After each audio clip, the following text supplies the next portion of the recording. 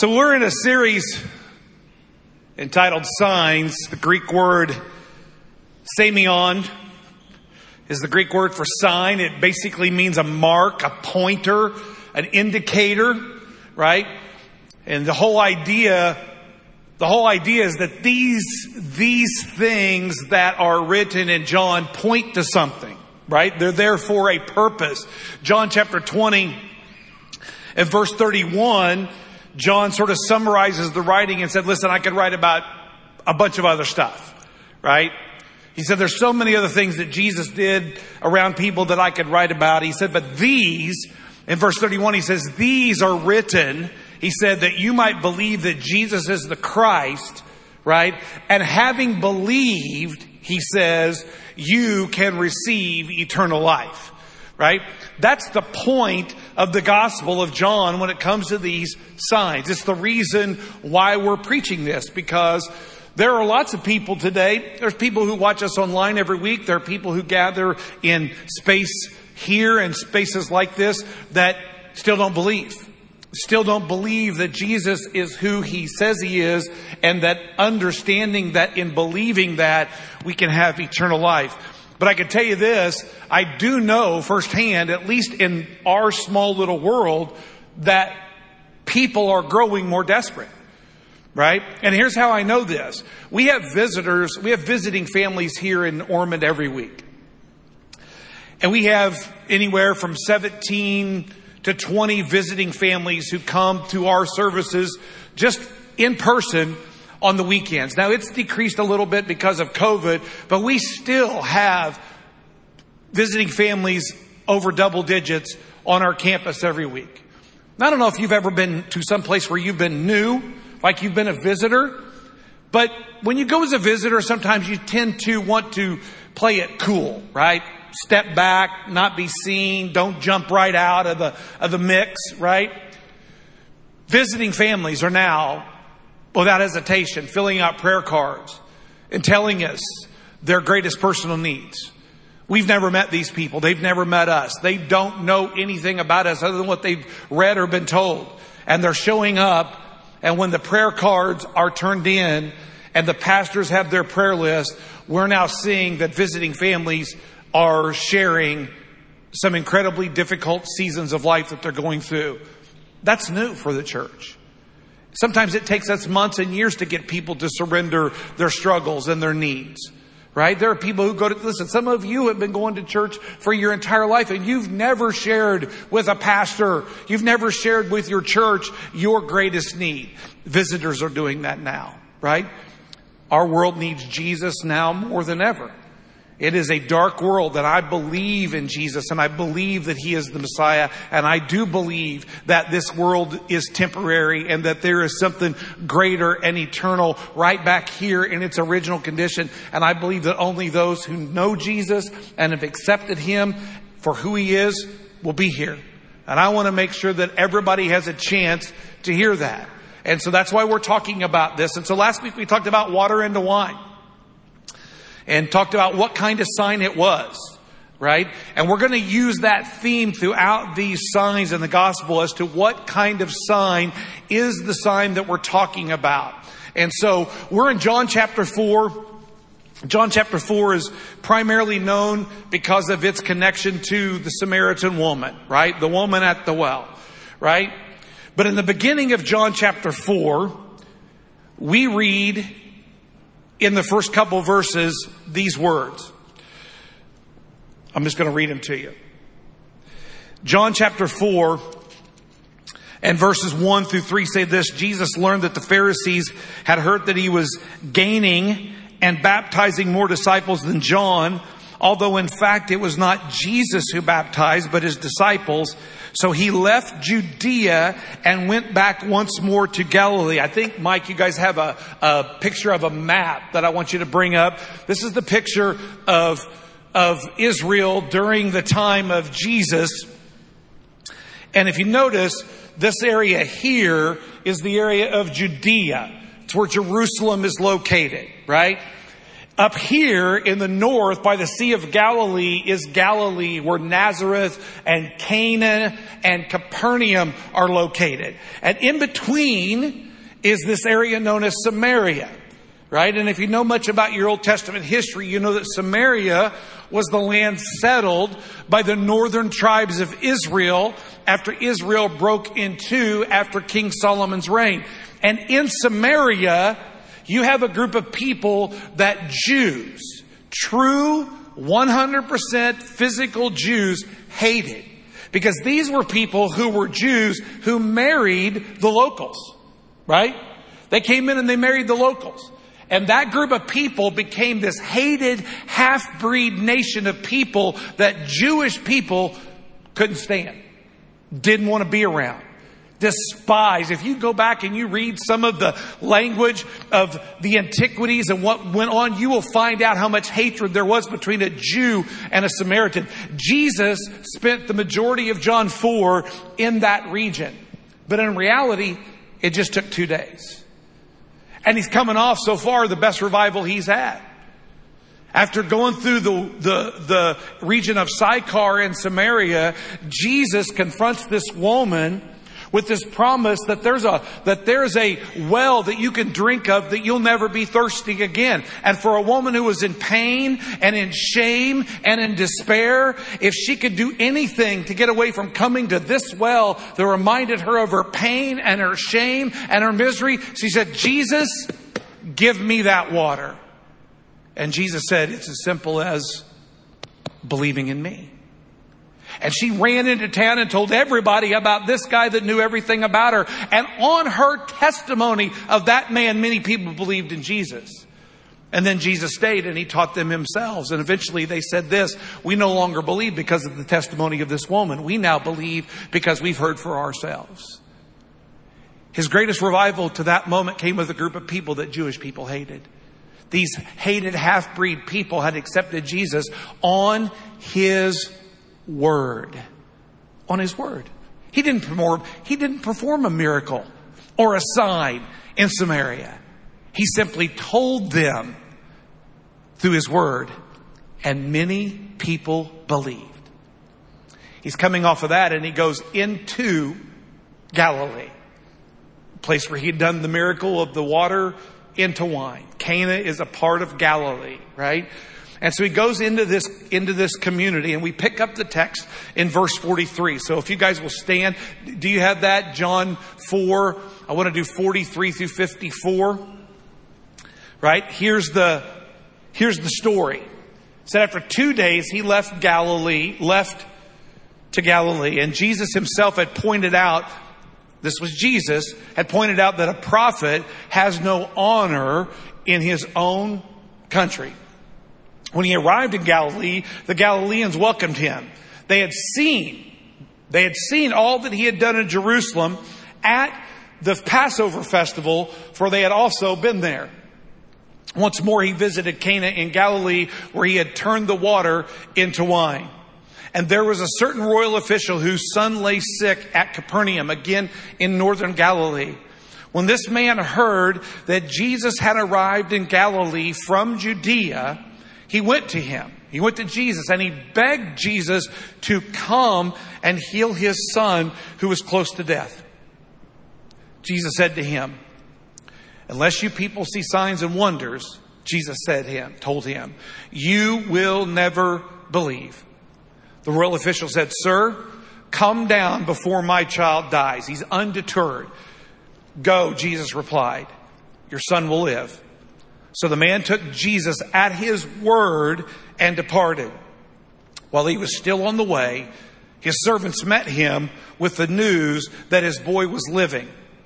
When he inquired as to the time, he wanted to know the exact time when his son got better, they said to him, yesterday at 1 p.m, or the 7th hour, as some of your Bibles say, the fever left him. Then the father realized that this was the exact time at which Jesus had said to him, your son will live. So he and his whole household believed. You guys can be seated.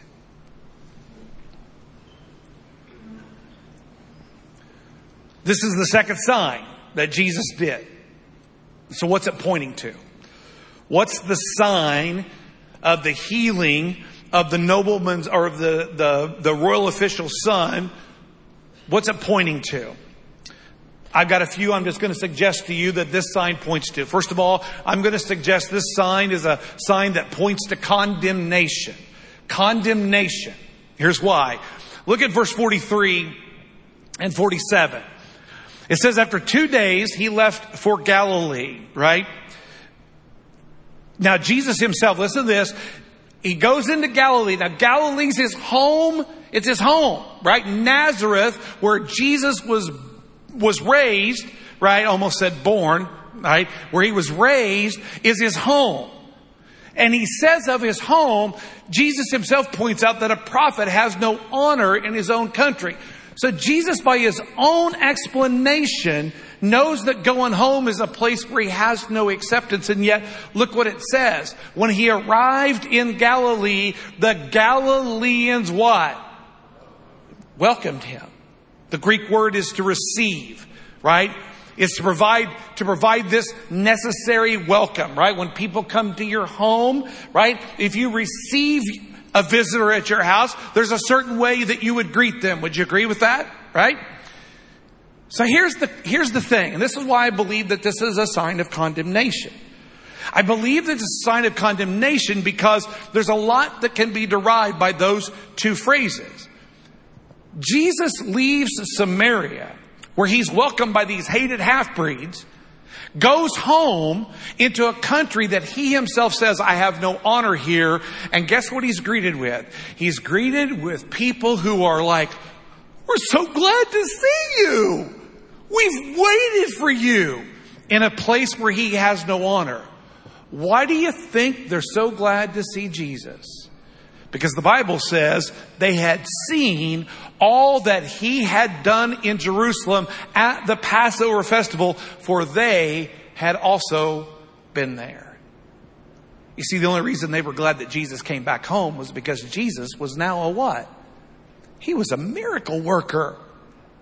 And we need ourselves a little bit of miracle. So, hi, Jesus. We're so glad you're here, right? Was it the first time? Right? John chapter 2 and verse 23 and 25, right? John 2, 23 through 25. While he was in Jerusalem at the Passover festival, many people saw the signs. This is what John is referring to in John 4. Many people saw the signs, right? Samion, these things that point that he was performing, and believed in his name. Sounds great. But Jesus would not entrust himself to them, for he knew all people. What did he know about them? He did not need any testimony about mankind, for he knew what was in each person. Here's what he knew. They believed in Jesus because the guy was like a genie. If you rubbed him 3 times, he gave you 3 wishes. Right? That's why they were glad to see him. Why would a country who would give no honor to Jesus as a prophet welcome him home? Because he's our rabbit's foot, right? He's our genie in a bottle. He's our make 3 wishes. He's our Blarney Stone. He's the throw the penny in the well guy. He's the guy that will do things for us, right? Of course we're glad to see him. We need a sign or 2. We need a miracle or 2.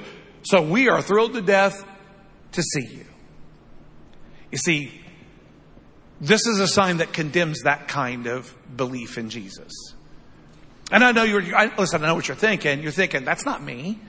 I'm not the kind of person that only comes to Jesus because I think he's going to do something for me. All right. How about your prayer life? What do you pray for? Right? Larry Bryant was a Christian artist years and years ago when I was in Bible college, and he wrote this song that detailed this idea that we treat our prayer life with Jesus like this never-ending shopping list, he called it. Right? Give me this. I want that. Bless me, Lord, I pray. Grant me what I need to make it through the day. Right? That's what listen, there are so many people whose faith in Jesus is connected to, has Jesus done for me what I've said? 30 years of ministry, I can tell you one of the number one complaints of Christian people is this: I prayed and I prayed and I believed and Jesus didn't give it to me. Why?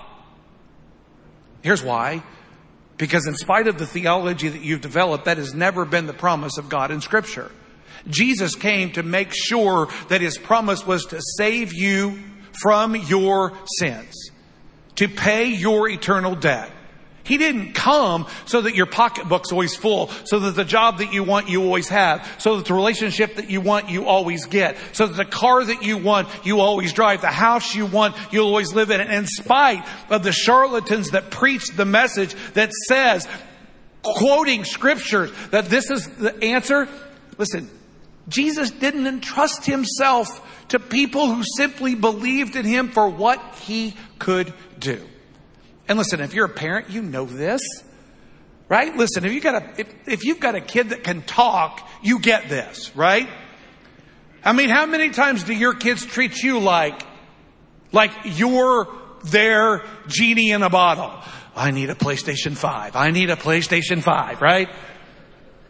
Right? Let's rub the lamp. Right? Let's rub the lamp. Let's throw the coin in the well. Let's pull the rabbit's foot out. Let's do whatever. Salt over our shoulder. Whatever it takes. That's who Jesus is. Because Jesus is a doer. Man, He is a sign performer. He is a wonder worker. Right? Man, let's make sure that our theology provides that when we ask, we receive. When we name it, right? We name it, we claim it. It's ours. And we have all this wondrous theology. And it doesn't work. And you're left with two options. Either my faith stinks and I did something wrong, or God's been mean to me because I don't understand why He wouldn't do what I was told He promised me He would do. If I'm sick, I'll always be well. If I'm broke, I'll always be rich. Right? If I'm this, I'll always get that. Why? Because Jesus is a guy who does miracles and signs. And listen, what do you do when Jesus says no? If that's your theology.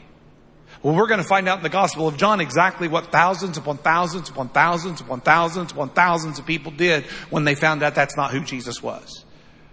And I wonder if that isn't the case. Listen, here's the problem. Listen to Psalm 136. Here's what Scripture, tons of Scripture say stuff like this. The psalmist says, give thanks to the Lord of Lords. His love endures forever. To Him alone who does great wonders, His love endures forever. We just sang the song, I believe, right? I believe. Why? Because He can do all things. Everything is possible with God. Man, if I've got cancer, God's going to heal. If I'm broke, God's going to make sure that I have money. If I'm this, God's going to make sure I have that. If God is a God of wonders and miracles, what's wrong with believing in that? What's wrong with buying into that, right? Thanks, Steve. You can always tell when somebody's walking toward the stage with the intent to get all the way here, right? The question is, you got to discern in about 5 seconds, why are they coming, right? Hebrews 2, 3 and 4 says this. The writer of Hebrews, talking to a group of people who were feeling discouraged about their faith because life wasn't working out the way they wanted to. Their social lives were being destroyed. Their economic lives were being destroyed because these Jews were putting their faith in Jesus and they were finding life difficult just being lived normally. And they were tired of it. And a group of people came and said, listen, just go back to being a Jew.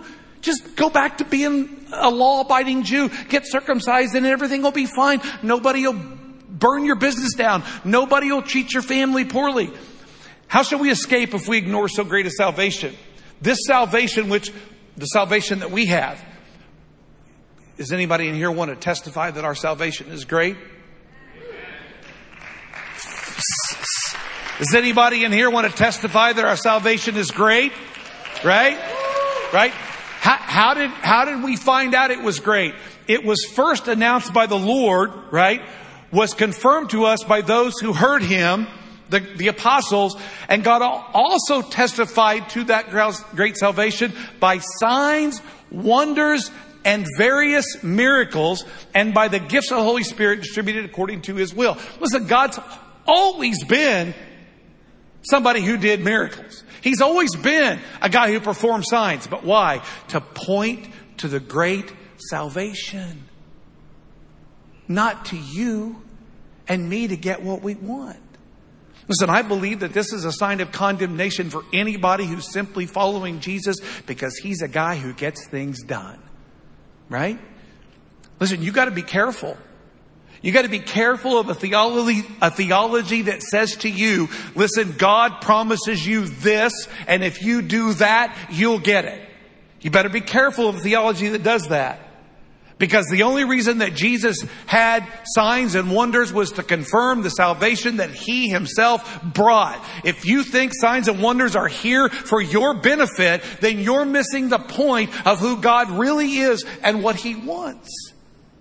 And then what do you do when you don't get it? If your faith is simply to believe in the miracle working man from Nazareth, you might be disappointed. It's a sign of condemnation for people who simply follow Jesus based on that. John 20 says this in verse 29. Jesus told him, because you've seen me, you've believed. Blessed are those who have not seen and yet have believed. Do you trust in Jesus enough to know that even if you don't see what you're asking for, you're still going to believe in him? Yes. Listen, my kids, you know it. My kids, Dad, can I have this? No, I hate you, right? They may not say that straight out, but you know that's what they're in their room doing while they're packing their suitcase. I'm leaving, I hate this place, I never get what I want, right? Right? Because why? Their whole relationship is built on this. My dad's a guy that gets things done. My dad's a guy that gives me money. My dad's a guy that buys this. So Dad, can I have that? No. Right? And all of a sudden their whole world is turned upside down because the parents I thought I knew that loved me and cared for me are not those parents anymore. What's wrong with them? What's wrong with me? I've got to leave. Right? Do you know how many Christian people live the same way? Why aren't you in church anymore? Because God hurt me. Well, what'd God do? Well, God didn't answer my prayer. Which prayer? Right? A prayer that I would guarantee you almost always is built on some faulty theology that says this, that if you rub the lamp the right way and you hold your mouth the right way and you pray the right prayer in the right kind of church with the right kind of gifts and the right kind of activities, then God's going to give you what you want. No, he's not. It doesn't work that way. Signs and wonders are designed to point to the salvation. And I believe that this is a sign of condemnation. 1 Peter 1, 6 and 7 or 8 and 9 says this. Though you've not seen him, Peter writes, you love him. And even though you do not see him now, you believe in him and are filled with an inexpressible and glorious joy. For you are receiving the end result of your faith, which is what? The salvation of your soul. Listen, if the end result of your faith is to simply get Jesus to do the miracle for you, you're missing the point of knowing Jesus. Don't let your faith be condemned because you're there just to rub the lamp. Second thing, it's a sign of examination. It's a sign of examination. Look at verse 48. Verse 48 says this. Now here's the story, right? So Jesus is there. We read it. This royal official hears about him, comes up to him and says, come with me, go back to Capernaum and heal my son. He's about to die. Jesus turns to this complete stranger, right? And here's what he says to him. I'm going to read it out of order. I'm going to read it in the order of the Greek. Jesus told him. Okay, that's first. So Jesus is speaking to how many people? How many people? Everybody say one. One person. And he says this, unless you people, don't you like being lumped in by a big brush? Right? Don't you love conversations when you're talking to your spouse or your friends and they lump you in with everybody else? Right? He says, talking to one man, he says, unless you people see signs and wonders, you'll never believe. Immediately condemning the man, you're just like everybody else. You're just here to rub the lamp. You're just here to throw the penny in the well. You're just here to rub the rabbit's foot. You're only here because you know I'm a guy that can get things done. And that's the only reason you're asking me. I think the reason that Jesus asked him that, because this is a sign of examination. I think that Jesus is trying to find out what kind of faith this man actually has. It's not the first time that Jesus did this. Listen to Mark chapter 7. Jesus left that place and went to the vicinity of Tyre. He entered a house and did not want anyone to know it. Yet he could not keep his presence secret. In fact, as soon as she heard about him, a woman whose little daughter was possessed by an impure spirit came and fell at his feet. The woman was a Greek born in Syria, the Syrian Phoenicia. She begged Jesus to drive the demon out of her daughter. First, listen, how many moms do we have in here? Let me see your hands, right? If you've got a daughter, a little girl who's possessed by a demon, right? And you go to Jesus,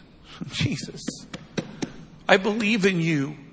Heal thy daughter. Cast this demon out. And here's Jesus' response. Tell me how you'd feel, moms. He says to the girl, to the mom, first let the children eat all they want, he told her. For it's not right to take the children's bread and toss it to the dogs. Here's what he says.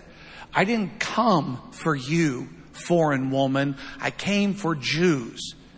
So let me give myself to the Jews, because dealing with you is like giving bread from children to a dog.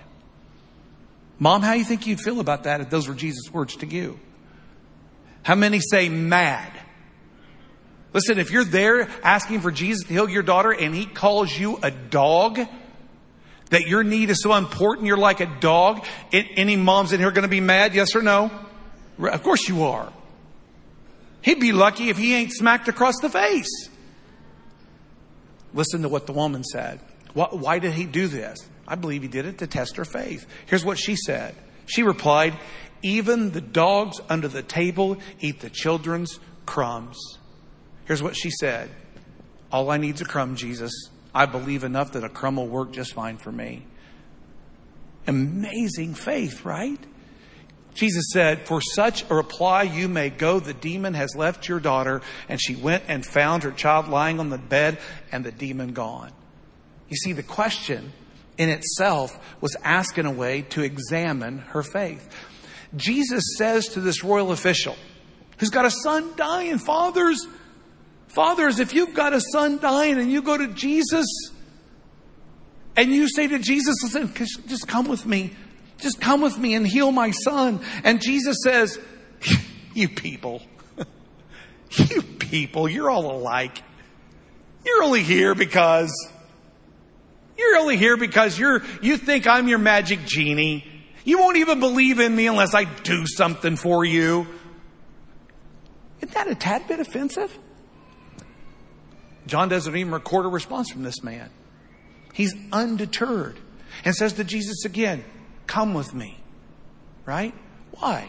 I believe that Jesus did it to examine the faith of this man. And here's what I believe for you and me. Not only is that a sign of examination, I believe that's something that we go through regularly with Jesus. Listen to 2 Corinthians 13:5.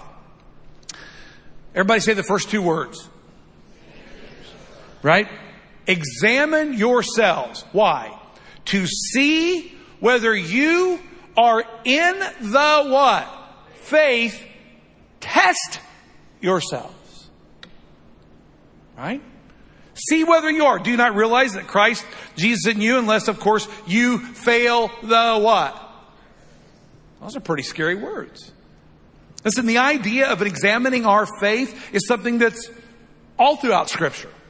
Right? James chapter 1 says, consider it pure joy, my brethren, when you encounter trials of various kinds, for you know that the testing of your faith. Right? I believe that this is a sign, the healing of the official's son is a sign of examination. You people, you only care about signs. But he said it to him. Right? Why? Because he wanted to see what kind of faith this man had. Was that man really like everybody else? Or did that man believe something different about Jesus? And here's what I know. God's going to do the same thing to you and me. He's constantly going to examine our faith. And here's what he wants to know. Are you here Because somebody who stood on the stage like this stood up and said before you, listen, God's going to heal all your diseases. God's going to cast out all your problems. God's going to give you everything you want. You just name it and claim it. Plant the seed and it'll grow. Are you there because you believe in a God that does that? Or do you believe in me and my word because I'm here to provide salvation for your souls?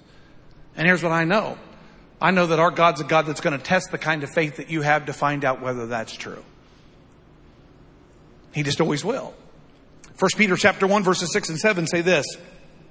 He says, in all this, you greatly rejoice, though now for a little while you may have had to suffer grief in all kinds of trials. Anybody ever suffered any grief or suffering any grief in a trial right now? Right? He says this. Why do these come? These have come. Right? What are these? The trials. Right? Trials that test what? Our faith. He says these trials have come so that the proven genuineness of your what? Of your faith. Of your pistis, your persuasion in God. Do I believe that He is who He says He is? Do I trust in that even if I'm rubbing the lamp and nothing's coming out? Do I buy it? He says those trials come so we can prove the genuineness of your faith of greater, what does he say about your faith? It's of greater worth than gold, because that perishes even though it's refined by fire. And it may result in your faith may result in praise, glory, and honor when Jesus Christ is revealed. Listen, the only kind of faith that's ever going to be glad to see Jesus, that Jesus entrusts Himself to, is the kind of faith that says, no matter what I get. It's the Shadrach, Meshach, and Abednego faith. The kind of faith that says, listen, even if God does not deliver me from this fire, I will trust Him. Right? You know, you lose some of the dramatic effect when the water falls off, right? Right? But it's that kind of faith. And how's God going to find out if you got that faith? Oh, they came to church. We sang that one song and I saw them raise their hand and I saw a tear come out. I know it's real. No. You know how God's going to know if you've got any genuineness in your faith? He's going to test it. And it's the kind of faith that's going to be revealed when Jesus is revealed. The kind of faith that the Galileans didn't have, that said, oh, the miracle worker's here. We're so glad you're here. Right? How does God prevent you from having that kind of faith? He tested. He tested and He tested and He tested. And then here's the thing. It's also a sign of commendation. We had a sign of condemnation. We had a sign of examination. Now we have a sign of commendation. Verse 46 and 49. I love this part of the story. It's probably my favorite part of the whole story. Verse 46 and 49. These are the two verses. And there was a certain, everybody say royal official. Right? Everybody online say royal official. There's a certain royal official whose son lay sick at Capernaum. Now look at verse 39 or 49. Everybody say you guys are so enthusiastic. Right? The royal official said, sir, come down before my child dies. Now, why are those verses important? Here's why. The Greek word for royal official is basilikos. Basilikos, it's an adjective. It describes the man.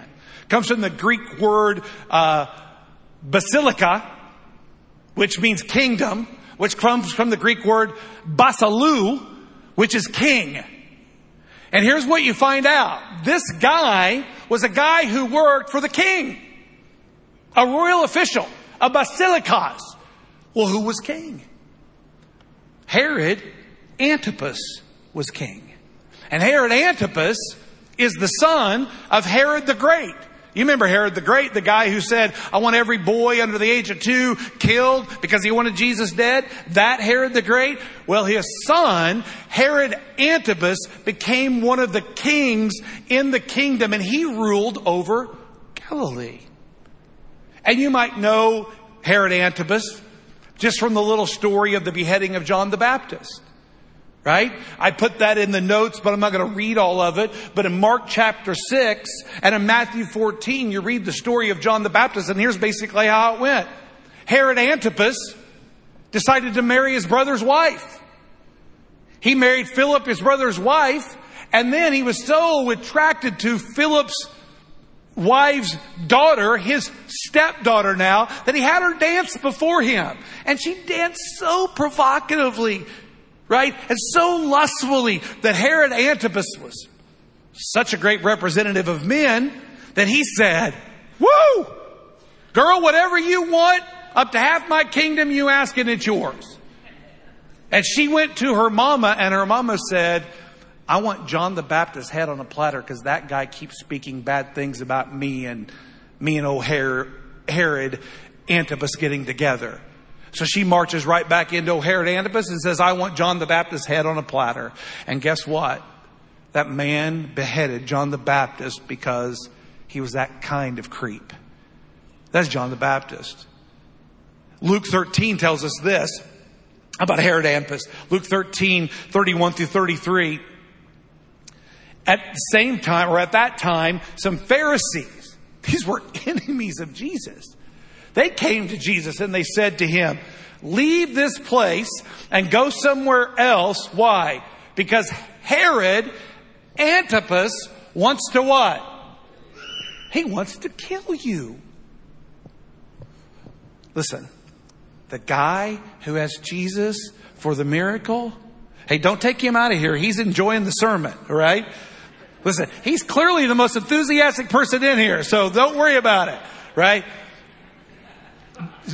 You laugh because it hurts, right? It hurts, right? But listen, this is why I love this. This is a sign of commendation. The royal official worked for the guy who beheaded John the Baptist and wanted to kill Jesus. He was guilty by association. And what did Jesus do? He gave him exactly what he asked for. He gave him grace upon grace. This was an enemy. This was a guy that in Luke 23, that when Pilate said, "Oh, I don't want to deal with Jesus anymore. This is too hard. I washed my hands of it." He found out that he was a Galilean and he went, "Oh, I got the answer. Antipas is the king of Galilee. I'm going to send him to Antipas." So Herod Antipas in Luke 23 gets to meet Jesus, right? And Luke 23 and verse 6 says this. On hearing this, Pilate asked Jesus if he was a Galilean. When he learned that Jesus was under Herod's jurisdiction, because that's where Herod Antipas ruled, he sent him to Herod, who was also in Jerusalem at that time. How convenient. When Herod saw Jesus, he was greatly pleased. Why? Because for a long time, he had been wanting to see him. And why? From what he had heard about him, about Jesus, he hoped to see Jesus perform a sign of some kind. So he plied him with questions, and Jesus didn't respond to him, right? Fulfilling Isaiah 53. The chief priests and the teachers of the law were standing there vehemently accusing him, right? Herod and his soldiers ridiculed Jesus, mocked Jesus, addressing him this is where the robe came from Herod Antipas, and they sent him back to Pilate. Listen, you want to know this is a sign of commendation? Because Jesus blessed his enemy with grace. With grace. I mean, listen, he could have said to that royal official, "Are you serious? What kind of gall and nerve do you got to have to ask me to heal your son when you're connected to this loser? A guy who killed my friend, beheaded him, and you want me to do something nice for you?" Come on, put yourself in the position of Jesus. How comfortable do you feel about helping somebody that has done something to hurt you? Is that the person I can't wait to help you. Yeah, but I stole your car. It's okay, I don't care, right? That's just not how we are. Jesus showed this as a sign of commendation toward everyone. Listen to these verses. I just picked a handful of them. They're everywhere. Matthew 5:44.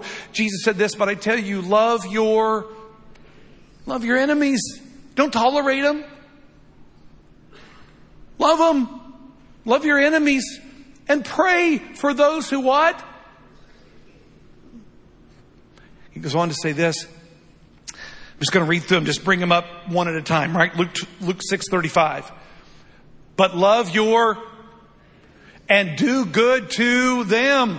No, that's not enough to just love them, right? We can't just say, well, I love you, but I don't like you, right? We can't just say that anymore. He says, but you love your enemies and what? Do good to them, and not only do good to them, but lend to them without expecting to get anything back. He says, then your reward will be what? Not here. Store up for yourselves treasures in heaven where moth and rust do not corrupt, nor thieves break in and steal. You want to know how to get a great reward in heaven? That's how. He said, and you will be children of the Most High because He is kind. He is kind to the what? The ungrateful and the wicked. How about this one in Luke chapter 6 and verse 27? He says, but to you who are listening, I say, love your enemies and do good to those who hate you. Who hate you. How about this one in Proverbs chapter 24:17? Do not gloat when your enemy falls. When they stumble, do not let your heart rejoice. How many of you find so much joy? Listen, I'm going to be honest with you. I gloated and smiled and my heart rejoiced like crazy when Aaron Rodgers got beat Sunday. Right? I was so, listen, and God gave me this verse and I was like, Father, forgive me. But it was a sin worth committing in my mind, right? Like I was like, no, it was just, and then how about this one in Proverbs chapter 16 and verse 7? Listen to this. When the Lord takes pleasure in anyone's ways, He causes their enemies to make peace with them. Listen, I think that this is a sign of commendation. I think this is a sign that ultimately proves that God's grace is for everyone. For everyone. This royal official was a cruddy person. He worked for a horrible human being who beheaded John the Baptist and wanted to kill Jesus. Had a chance to do right by him later on and he didn't. And that guy had the nerve to ask Jesus for help. What can we learn from that? God's goodness and grace is for everybody.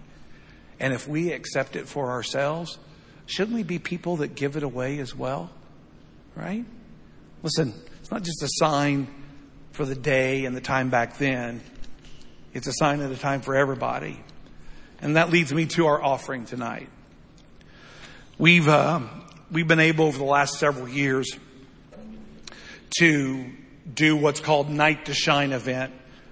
Tim Tebow, many of you know and love, started this idea several years ago to create this prom atmosphere event for people who society has forever marginalized.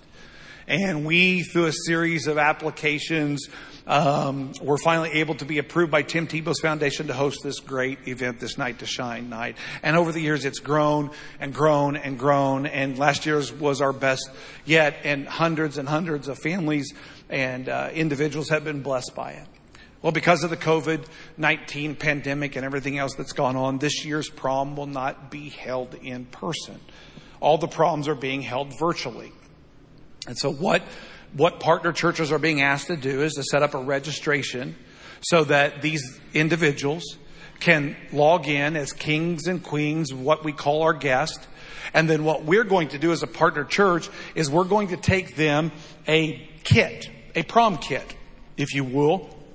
And that prom kit's going to contain items to give to them, a crown or a tiara, depending on who they are, flowers, bubbles, right? Light up bracelets, sunglasses, candy, balloons, and extra supplies, those kind of things. Every person who registers for the virtual Night to Shine and signs up to be a participant, this church is going to take them a prom kit gift, right? We need $1,000 to complete those gift bags for our 100-some registrants. And that's what we're going to ask you to do. Why? Because ultimately, I think our God is a God of commendation. Our God is a God that provides grace to all. And if we are people who've received that grace, then man, we should give that grace away to everybody. Amen. So I'm going to ask you guys to stand as we close out. Listen, you can always give your offering to that on the way out. As always, every penny you give will go straight to that cause. We don't take a percentage for the operation of the church. It will simply go to that cause. If you're online, you can give online. You can always give through the Church Center app. Just download Church Center, create your login, go to give. You can text to give. There's a multitude of ways for you to do that. But $1,000 will bless 100 people that we have signed up for that. Listen, thank you guys for being here. We're going to pray together. Hope to see you guys next week. Father, thank you for Jesus. Thank you that he was a miracle worker and that he did perform these signs and wonders. And we're grateful, Lord, that he did it not to point us to what we could get from him in this life, but it pointed to that great salvation that he provides for us. And so I pray for this church. I pray for those listening, Lord, that our faith will be such that it will be made up of the kind of faith that in spite of the trials that we face, it is genuine. It's proven genuine. And its full expression of joy will come upon the revelation of Jesus as our Lord and Savior, not as our magic genie lamp. So, Father, thank you for the night, the time that we could spend together these few minutes. We pray for the offering. Ultimately, what we pray for is that these baskets that we give out to these individuals, Father, these kings and these queens, as we crown them on their prom night, Lord, will be used to be the expression of your goodness, of your kindness, of your love, and ultimately of your grace to them. So we thank you for the opportunity to participate in it. We love you. We pray this in Jesus' name. Amen. God bless you, church.